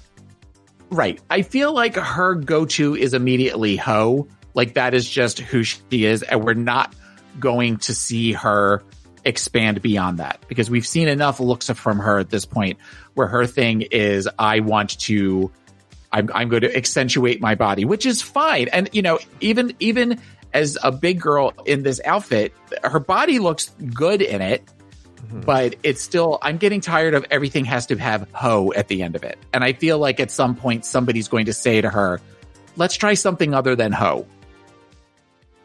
Okay. So she gets a 1 from me. So, no, she gets a 0. She gets a 0. No, I don't like anything about this. It's garbage. So next up is Utica, who came out and she said a Carol Burnett inspired outfit. I guess Carol Burnett did Chicago, or did a parody of Chicago on the Carol Burnett show or something. Mm-hmm. And I gave this look a 3. I thought it was pretty good. I don't get why the earrings are on the lapel versus being actually in her ears. But the thing shimmied where they were supposed to, and I thought that it was a middle of the road look for me, so I gave this look a 3. By the way, I want to go back to Elliot's description of her outfit, and she says she's like Rose Nyland, but she's a CEO of a book place, and she's going to read these bitches for filth. And I'm like, have you watched what makes you think Rose Nyland would be a CEO and then read people for filth? Yeah. The whole idea about Rose Nyland is she's a charming idiot. Yeah. But to be fair, we've watched Elliot T for 5 episodes, so she in fact may also be a charming idiot. I don't think this Elliot's self-aware. All right. Well, that's round 2. Now, Taylor, it's time for our new segment. I hate candy. I hate candy. All right, here's what we're going to do. We are going to play, because this next bit is 6 minutes, 35 seconds. If I stop every 30 seconds and talk, we're going to be here all day. So we'll play a big chunk of it, we'll probably 45 seconds or something, 30 to 45 seconds, and then we'll talk. All right? Okay. Here we go. Yeah. So, critiques, what's up? So, Wait, did you say it's right or it's not right? Yeah, that should be right. At the end of the day, I'm going to speak for myself. Yeah. This is Tamisha speaking, by the way. Mm-hmm. It's a couple of you girls I really don't care for, but I have to commend you on your drag. This is Drag Race. I'm kind of old school, and y'all are doing drag. I commend y'all on that. You get what I'm saying? So I know why I'm in the bottom. I don't have a problem with that. But I'm one to give props, so props to do. Y'all turned it. Thank you. And I still say it's a couple of girls in here I don't care for, because you have some really nasty attitudes or whatever. But that's just me personally. You looking at me? You talking about me? You won, but I'm just saying. I don't think I have a nasty attitude. I think I just say how it is. Keep in mind, it's not like that. It's not, you're overconfident, and there's nothing wrong with that, but it just come off as arrogant. That's just my opinion. I'm nobody, though. Oh, wait, hold on. Let's stop right there. That's a good breaking point. That's a good place to stop. Yeah. Okay. Taylor, go ahead. This is going to be the bed for underneath I Hate Candy segment. Okay.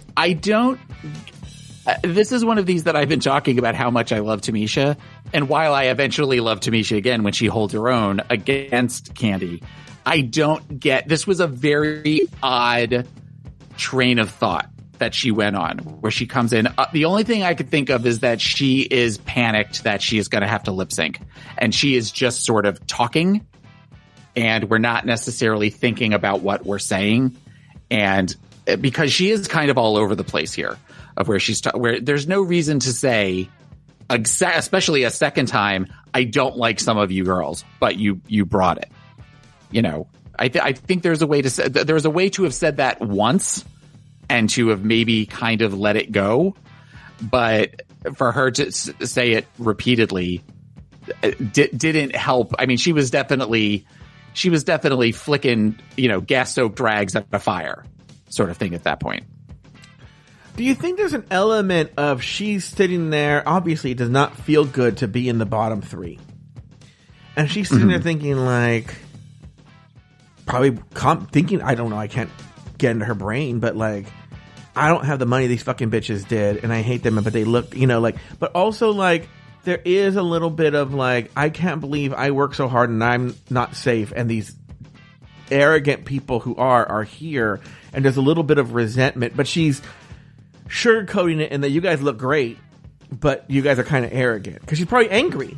It's coming out of anger. Well, but I think that they were really more judged on their final look that they created versus the other looks. So there was a combination of that.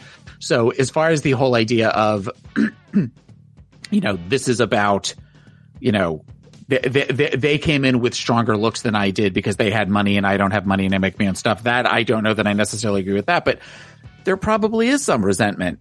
Yeah, to some degree, as far as that she comes in talking about that she's all about craftsmanship and she's all about making the gowns and stuff. And then you've got Candy sitting there where she really, it looks like Candy just kind of sewed backpacks together. Yo, that look horrible.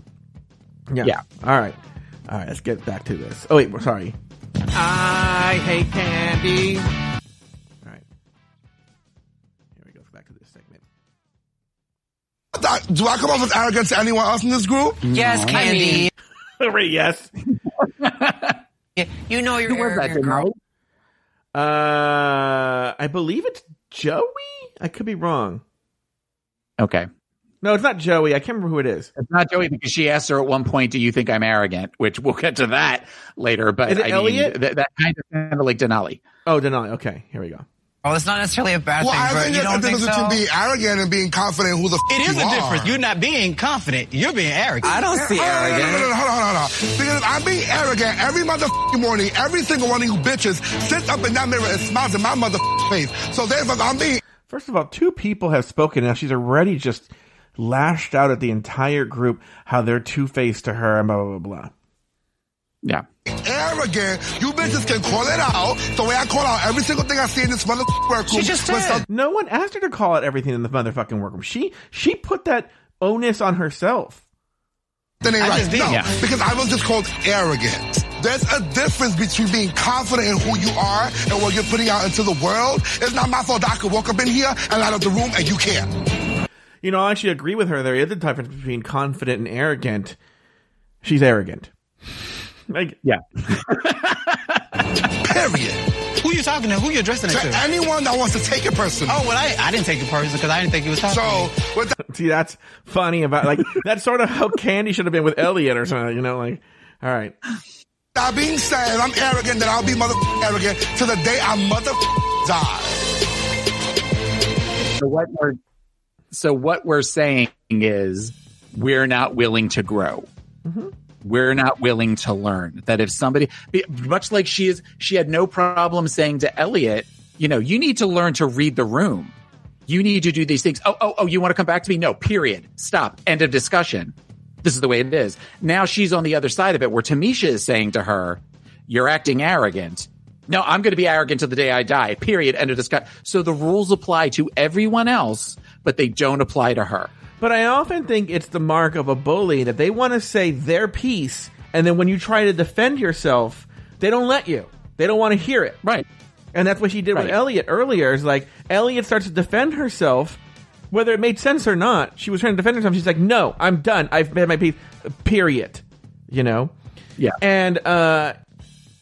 And she's essentially doing, this fucking horrible. Oh, I hate Candy. All right, let's get back to this. All right, here we go. I'm arrogant to you? No. I'm arrogant to you. I'm arrogant to you. I'm arrogant to you. I'm arrogant to you. Which, that's a bullyish move to like, then you're screaming and yelling. Now I'm going to point at everybody and say, am I arrogant to you? Blah, blah, blah, blah. There are some people who stand up in a second, you'll hear, but that's an intimidating position to put people in. It's actually Trumpian, to be honest with you. Yes, it is. They know you. Okay, I'm arrogant to you. What are you doing right now, girl? I asked the question, am I arrogant to you? I was called arrogant. I want to ask the girls if I'm arrogant. So I'm arrogant to you? Some of the things you have said, This is Rosé, I believe. Thought were a little bit arrogant, but that doesn't make me dislike you. I'm saying something. And I feel it's important that Rosé does it, because I know Rosé is sort of a big deal in New York. She knows Kandi personally. Mm-hmm. But then it's easier to stand up to a bully when you have the confidence to know your place. In other words, what I mean is Rosé's confident because she is that thing in New York that she knows who Kandi is and her place, and so she can stand up to Kandi because she doesn't think anything bad's going to happen to her. These other queens like Olivia and whatnot, they're like, I don't know what to do. The arrogant in the moment, call it out. I think you're being arrogant. If we think there's something wrong with it, like, I just got called arrogant. No, of course I'm defensive and I'm upset. You just walked in here and say, I don't. Okay, so of course I'm being called out. So of course I'm defensive. Yet when she called out Elliot and Elliot started to get defensive, we shut her down. Yeah. Mm-hmm. Hypocrite. I hate Kandi. I like you because you be arrogant. Girl, get the out of here with that bullshit. Oh, well, that's not bullshit. That's a fact, baby. Like I said, if you don't have star quality, baby, get the out of here. If you don't have star quality, get the fuck out of here. Well, why does arrogance mean star quality? By the way, I wonder if it kills Kandi. If that's the case, if you don't have star quality, get the fuck out. Kandi, get the fuck out. Because the fans have overwhelmingly fallen in love with this Tamisha Iman and overwhelmingly hate Kandi Muse. Yeah. So get the fuck out, Kandi. Get the fuck out. I hate Kandi. Here. Girl, star quality. I've been around 30 years, little girl. Fine. And that is the grass when you call someone a little girl. The only way that could have been better with her dressed the way she is, again, one of my favorite things that Coco Latrice ever said was when she said to the one, is it "Don't try it, little boy"? Jay Jolie. No, wasn't Jay? Was it Jay Jolie or was it the one that went home? The little one. Oh, my you're God. right. You're right. I don't remember her name. Discord. What is her name? The Latinx one who went home second, I think, or third on season 5. Yeah, Coco. Yeah, Coco yells at her. You're right. It's don't try it, little boy. Yeah, don't try it, little boy.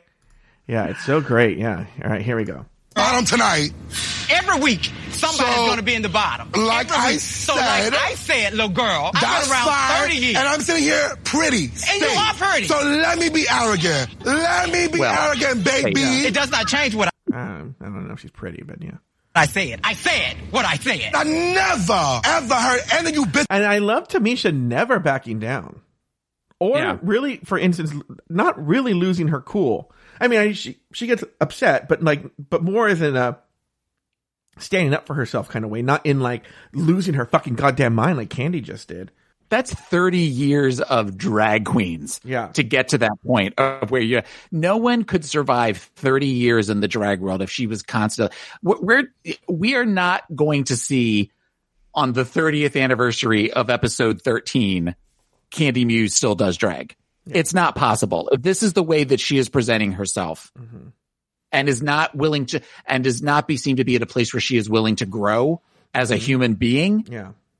She's not long for this world of drag. Yeah. It's just not possible. Mm-hmm. All right, here we go. Tell that to me, to my face. Now, I just did. She just told her to her face. I think she just says that.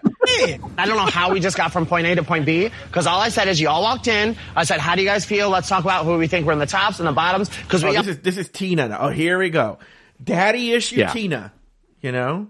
Daddy issue Tina now, having to step in, and her daddy's being crazy, but it's Tamisha's fault. Oh no, we killed it, and we were there, and all of a sudden it turned into, I don't like people in here, and you're arrogant. I don't know. Tina just watched Kandi do this to Elliot, by the way. Just watched her do this. Right.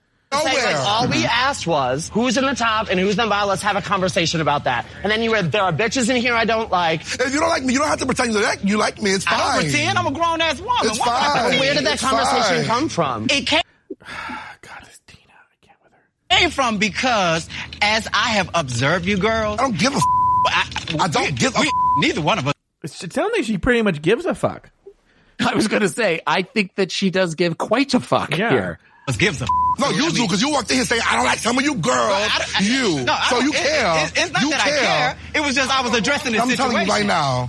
So I'm going to walk away because I need to calm down because bitches in here is trying me and I'm ready to pop the off. Because you gonna say you call me arrogant and like you don't like me. Bitch, you don't know me from a hole in the wall, all right? So I suggest. I'm not going to beat too many bitches. Yes, the hell you got are. The right one. Yes, the hell I'm you not are, gonna baby. beat too many bitches. Like I said. I don't care about the ball. Problem, and there was an issue that y'all had. Y'all could have brought it up, but y'all didn't. I don't give a Now this is where Gottmik comes in and starts. Oh no, we're almost there. Any of the bottom girls have to say about me. No matter, girl. I'm saying here. This is a game. Suck it, bitch. This is a game. This is what I'm talking about. How gets fun and like that. Always said, who's the top, who's not. It was unnatural. What is wrong with Tina? Like it's like, oh my god, Tina. I think Tina is. I think at this point, and we see when Tina and Gottmik kind of come between the two of them. I think I have a feeling Tamisha realized, similar to season 2, if I get close enough and I keep talking, she's going to take a swing. Mm-hmm. And if she takes a swing, she's out. And then we don't have to deal with her anymore. I think Tamisha was willing to take one for the team. Mm-hmm. And I think Tina and Gottmik realized that because as she's talking and as Candy's trying to leave the room, Tamisha's just walking behind her as calm. And that's the worst thing you can do to someone who is getting more and more ratcheted up is lower your voice and talk very, very calmly and talk over them the whole time. Because Candy strikes me as somebody that would pop a bitch. Yeah. And I'm surprised they actually didn't step in there because that's dangerous. Hold on. It's going to happen right now where she threatens her. Necessary. It was. We didn't ask that question. Nobody asked that question. I answered that question. We said who's in the top and who is in the bottom. I'm in the bottom, so I'm going to rehearse my What else lyrics. did I I'm say? in the bottom. What else did I say that you heard? Girls, I don't want to be here right now. I want to go outside. Just come sit. I do not want to be in here. And I'm going to smack this on someone. I do not want to be in here. This is when a producer should have stepped up and been, oh shit, they were probably ready. You may hit me, I do not want to be but here. you won't hit me. This is ridiculous. You won't hit me. Girl, I said I'm just the you right keep one the for you, mouth little shut. girl. Shut the I'm the right one for you, little girl. At the end of the day, you walk in here. Here it comes. Here comes Gottmik. It says, stop antagonizing her. Gottmik, something's happening. I believe. I don't know. But that's the behavior, to me, of someone who's had to break up more than one fight between mommy and daddy. You walked in here on some hostile and talking about you're arrogant, I don't like you. Well, you don't like me, then that's not my issue, baby. Tamisha, just leave her alone. Guys, I've never been arrogant to you. Never. I'm the nice to you, baby girl. And I can do that. Girl, I want to go outside. I do not want to be in here. Take her out. Holy. Before I have the camera out. Well, there goes Untucked for this week. Oh my God. All right. Well, on that note, let's go back to the looks. Oh, we're going to come back. We're going to wrap up that segment. But Taylor, what are the next looks we have? All right, so the next looks are the looks that they made. I'm scrolling through really quick to get to them. 100% bag drag. Mm-hmm. So the first look is Denali, who was trying to do a Day of the Dead look. She had bags that had lots of floral prints. She did her face in a sugar skull type look. I loved this look. I thought this look was great. I gave her a 4, however, only because I would have liked for her to have actually painted her face white. And the gems around the mouth were too big. I thought, like, where she couldn't necessarily talk, and a couple of them were not asymmetrical, and that was a little distracting to me. But the actual construction of the dress I thought was absolutely beautiful. Gave that look a 4. Joey just came out in something that was hot glued together. I don't really understand what the dress was supposed to look like, other than it was sort of big bows. I originally gave this look a 2, but the more that I look at it, it really is kind of a 1 and should have got her in the bottom 2. Next up is Lala Ree, who just kind of hot glued cheap bags to a bodysuit and possibly the worst outfit ever in the history of the show. Rue said that, and I would agree with that this may be the worst thing to walk down the runway. Yeah, it's one of the worst. So, yeah, so I gave her I would have given her a 0, but again, her makeup was fucking flawless. So I gave her, she gets 1 point for the makeup, much like the Bag of Bones look from before. Next came out Elliot with 2 T's. I really liked this. I really liked this look. She said she made it from a beanbag. It was a white and pink cow print. I thought that even though it was the under, like the bathing suit or wrap that she had on the bottom was kind of basic, I thought the construction of the coat was really, really amazing. Even with like the little slits in the shoulders going down the sleeves and everything. Her wig was a mess. There was that hard line on the wig didn't do her any favors, but I gave this look a 4. I thought it was really, really good. All right. Tamisha came out in an outfit. I don't even know I know it was made of bags, but I don't know exactly what kind of bags. And I gave this look a 2. I did not like it. I thought that it was overly done. She had way too much going on. And it didn't look, she seems to kind of do that old drag queen walk, but it almost looked like she was having difficulty with mobility in it because of the construction of it. I love Tamisha, but this was not a good look for me. I gave this look a 2. So next up is Simone, who had taken, I think, canvas beach bags and made them into a little beach outfit. This look really should, I'm going to change. I originally said 2. I'm going to give this look a 1. It's way too basic and not as strong as other looks that we've seen Tamisha in. I feel like she was very, very lucky that she was not called into the bottom because of this look. Next up is Olivia Lux, who came out with metallic bags. I loved this look. I gave this look a 5. I thought that it felt very like her doing an homage to Poison Ivy, the Batman villain. And I thought she looked beautiful in it. And I thought the construction was great on it, and everything about it was just amazing. So this is a tied for one of my 2 favorite looks, for this particular, category. So next up is Gottmik, who had panels from some kind of bag that were all tied together. She made sort of a kind of like a chest plate and then had all of the panels tied down one leg. I hated this look. I don't get why they made such a big deal about it. It didn't seem fashionable to me. It did not seem functional to me. It just looked like a bunch of flag football flags that were all sort of just tied together with a jockstrap underneath. Just not a great look. This look gets a 1 for me. Oh, wow. Next up, we have Rosé, who came out with these metallic silver balls that she then made into a skirt that were hanging from straps, and she made a bra out of the balls. And the dress definitely had movement. What the outfit did when she would spin, all of the balls kind of went up in the air. Great, very perfect symmetrical wig that she was wearing. I gave this look a 4. I thought this look was fun. I like a good robot look. We saw a really good robot look on Drag Race UK last week, and I thought that this kind of fits in the same family of that as far as, drag robots go. Next up is Tina Burner, who kept going on and on about how impressed everybody should be that she made an outfit out of a beanbag. Okay, so you had one panel that you were able to kind of construct this in with with yellow suspenders, because apparently suspenders is her thing. I gave this look a 1. I thought it was very, very basic and boring. It was just very, very boring to me. Next up is Candy Muse, who came out. We talked about this a little bit, where she just sort of strapped backpacks together. And her makeup, I don't get what she was trying to go for with the makeup, but it looked blotchy. And I did like her wig, so that sort of gets her a 1, but the outfit itself was just a big old mess. And finally, we have Utica, who came out in some outfits that were an outfit that was constructed from sleeping bag patterns, constructed perfectly. This is high drag. This is high fashion. I thought everything about this look, right down to the bowl pixie cut wig, everything about this look speaks to who Utica is and was just amazing. All right. Wow. We got through it, Taylor. Those are the looks. All right, let's just wrap up. We only have a very small amount of time left with our new segment. I hate candy. I hate candy.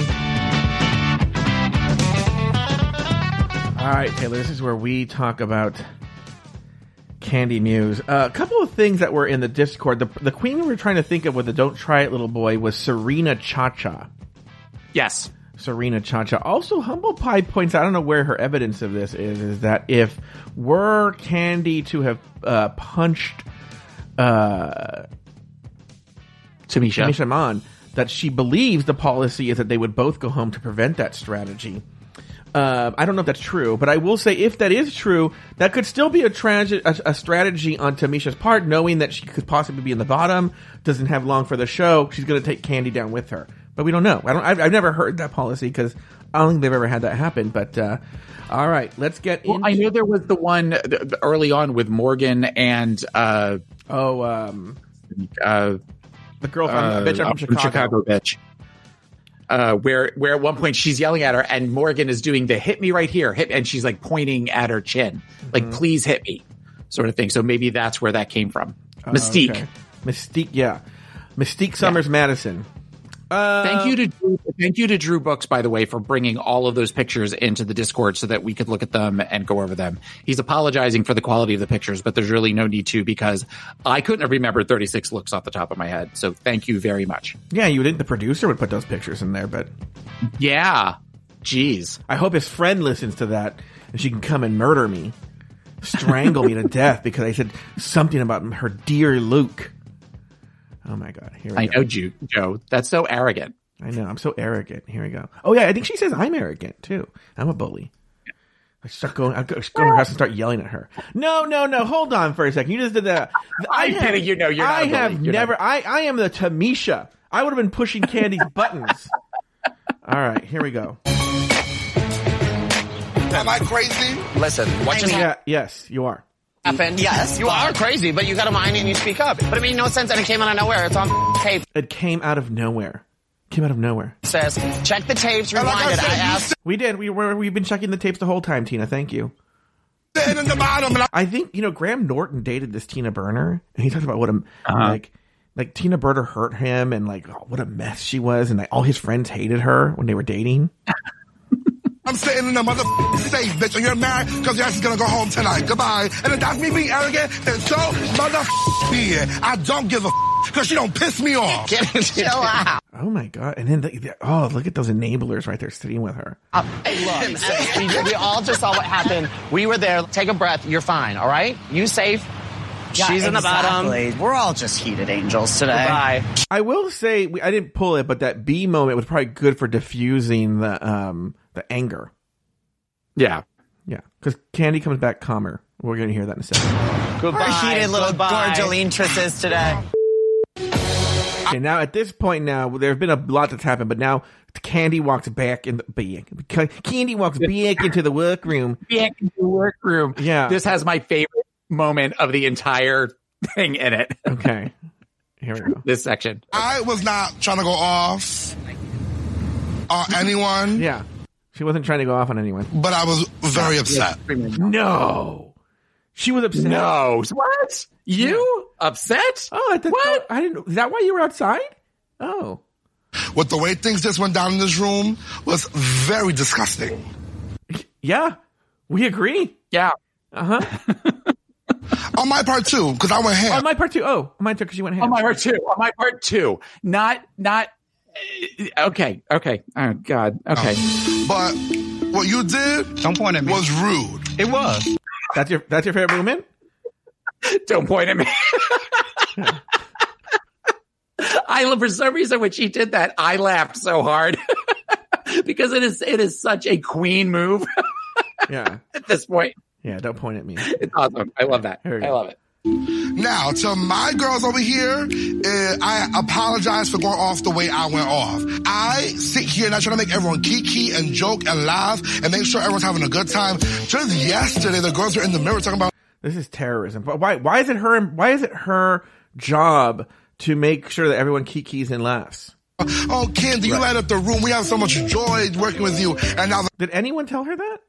Who said that? I don't know. Who said that? I'd be angry. I can imagine you light up the room. Light up the when room you're in the room. The next day, oh, Candy, you're arrogant. Pick a side and then come talk to me. Well, yeah. I think if someone says one thing one day and then say the negative, I think they're it's closer to the negative than it is the positive. Okay, but then the only person who that would be the case would be, at this point, the only one she said would be Tamisha. Yeah. And I can't imagine a world in which Tamisha comes up to Candy and says, oh, you light up a room when you're in here. We're just so thankful. And then comes to you the next, because the only one who really said you're arrogant is her. I mean, some people agreed, or when they had the finger pointed at them, they said, you can be arrogant. Yeah. Yeah. This kind of goes back to the whole thing of Jade and Gia Gunn, of where at one point where I feel like Jade said, you're acting ignorant, and Gia said, you just called me ignorant. Those are two different things. Was that Jade, or was that, who's the wonk wonk? Oh, we don't know anybody's names anymore. I know. Well, at this point, there's how many queens are there at this point? Jocelyn Fox. Thank you, producer Luke Stamen, for finally helping us out. Mm-hmm. I did a thing. He just wrote, I did a thing. Also, Jade and Gia are in different seasons. Jade's in season 5. Gia's in season 6. I think it's Jocelyn Fox. Jocelyn. Did I say Jaden? Oh, I meant Jocelyn Fox. Yeah. I'm sorry. Okay. All right. Well, that's the end of this segment for this week of I Hate Candy. I Hate Candy.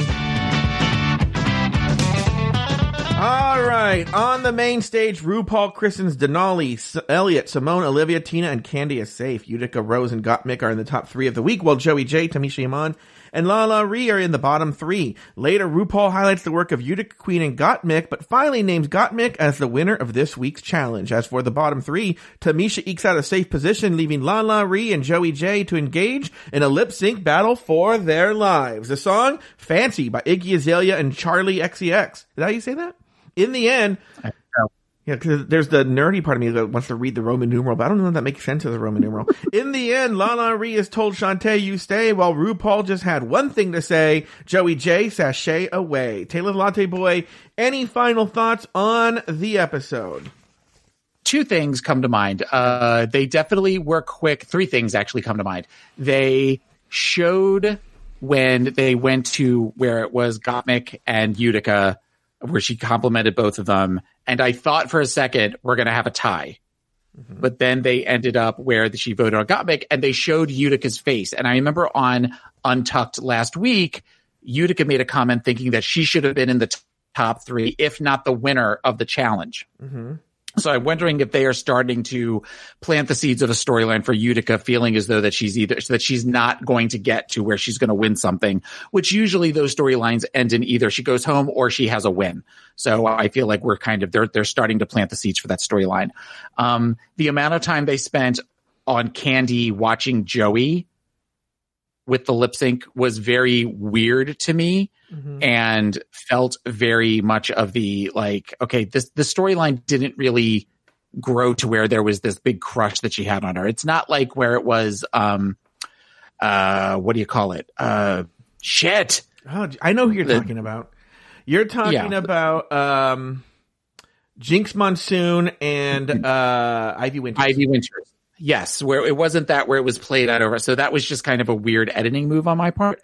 On my point, the lip sync, we now have 2 lip syncs that I think will go down in the history of the show as just absolutely amazing lip syncs. Lala did incredible. The move that she did where she was picking up the dollar bills was genius on her part to do something like that. And it was very, very well done. Very, very well done on that part. I like LaLa Ri, and I hope that she gets her shit together. Yeah, I agree. Yeah, the lip sync though, she did. I think it actually made that lip sync more interesting. At first, it wasn't very interesting. Yeah, and also to go with your thinking about the Candy Muse, they're trying to make it more of a thing that I think Candy just thinks Joey J is cute. Is they couldn't get the frame that they wanted. But actually, when you watch closely, when they announce Lala is safe and they're tight on Joey, you actually see Candy cheering in the background. You actually see her arms cheering in the background. So she wasn't at the set as they made it seem in the edit. You can see her cheering in the background. So, about that Lala gets to stay home. All right, Taylor, any other final thoughts on the episode? No. All right. Well, I know it's so funny. Well, anyway, that's going to do it for this week's episode of RuPaul's Drag Race Recap. Be sure to join us next week and every week as we continue to discuss, dissect, and deconstruct each brand new episode of RuPaul's Drag Race Season 13. So, for Taylor the Latte Boy and myself, sashay away until next week.